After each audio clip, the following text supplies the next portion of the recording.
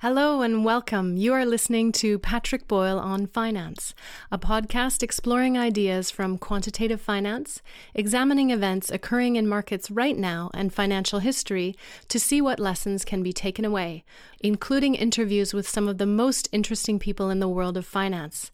To learn more about the podcast, visit onfinance.org.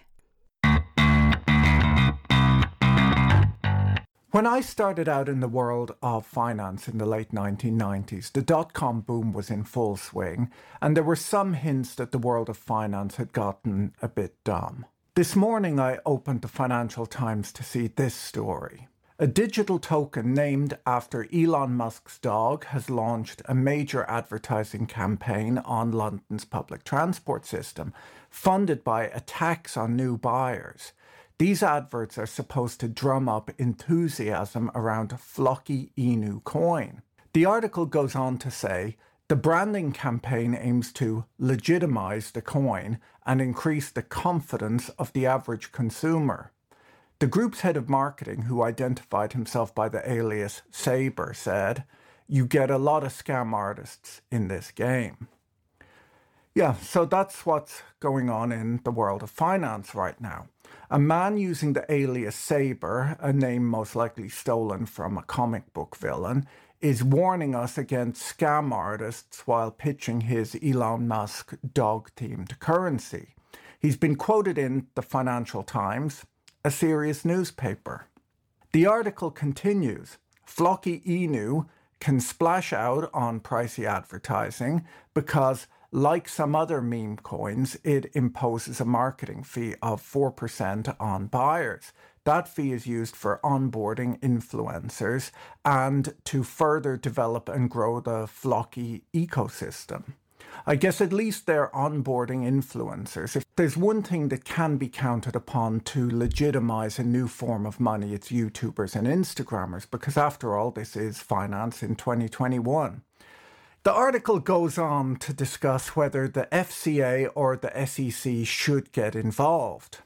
I mean, maybe they should, but you have to imagine that there are some adults that work at these financial regulators, and they possibly took these jobs with the high-minded goal of protecting good people from being ripped off by financial scammers. And then they have to take phone calls from people who claim to have worked hard to earn money and prudently invested it in Elon Musk dog-themed magic beans, and they're now upset to have lost it all.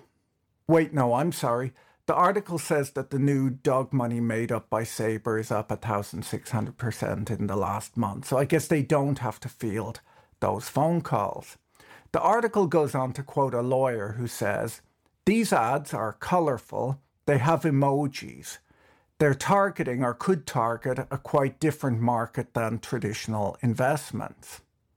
Now, this woman went to law school, got a job at a top-ranked law firm, and when she finally was quoted in a serious newspaper, these are the questions that she has to answer.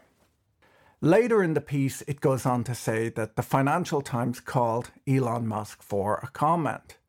Now, Elon Musk is supposed to be running a company that has a market cap greater than the entire automobile industry combined.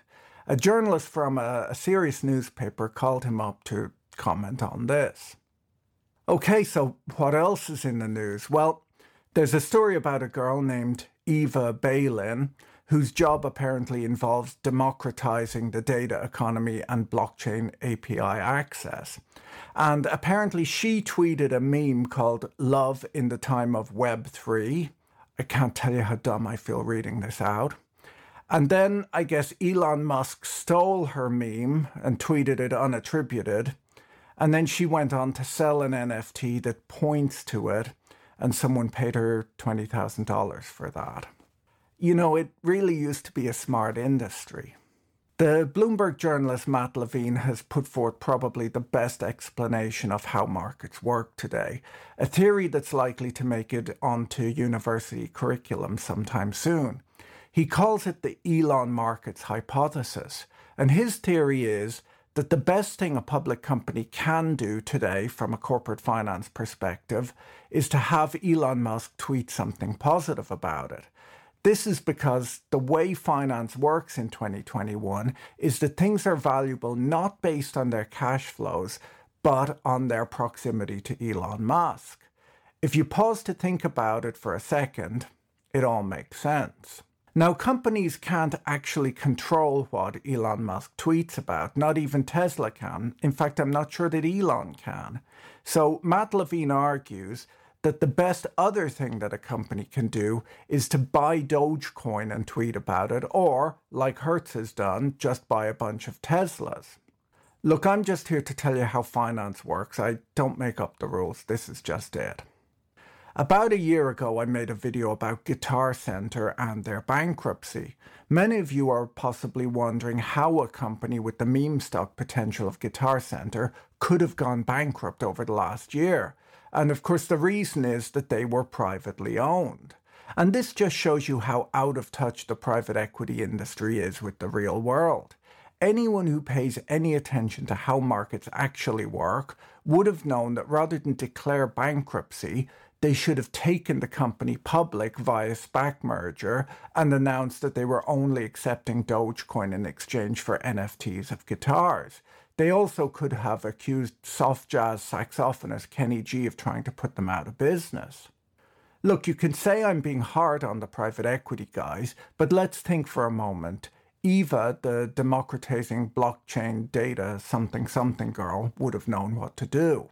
Listen, finance in 2021 might be dumb, but it's only getting dumber. And if you're in your early 20s, my advice to you is not to get left behind. You don't want to find yourself in 20 years' time sitting in an office with an emotional support NFT, unable to understand the world around you. See you later. Bye. If you enjoyed this episode, be sure to subscribe so you're notified when a new episode is posted. Thank you to everyone who is supporting this content on Patreon. If you enjoyed this content, you can find more like it on YouTube, on the Patrick Boyle on Finance channel, or follow us on Twitter at Patrick E. Boyle. Thanks for listening. Bye.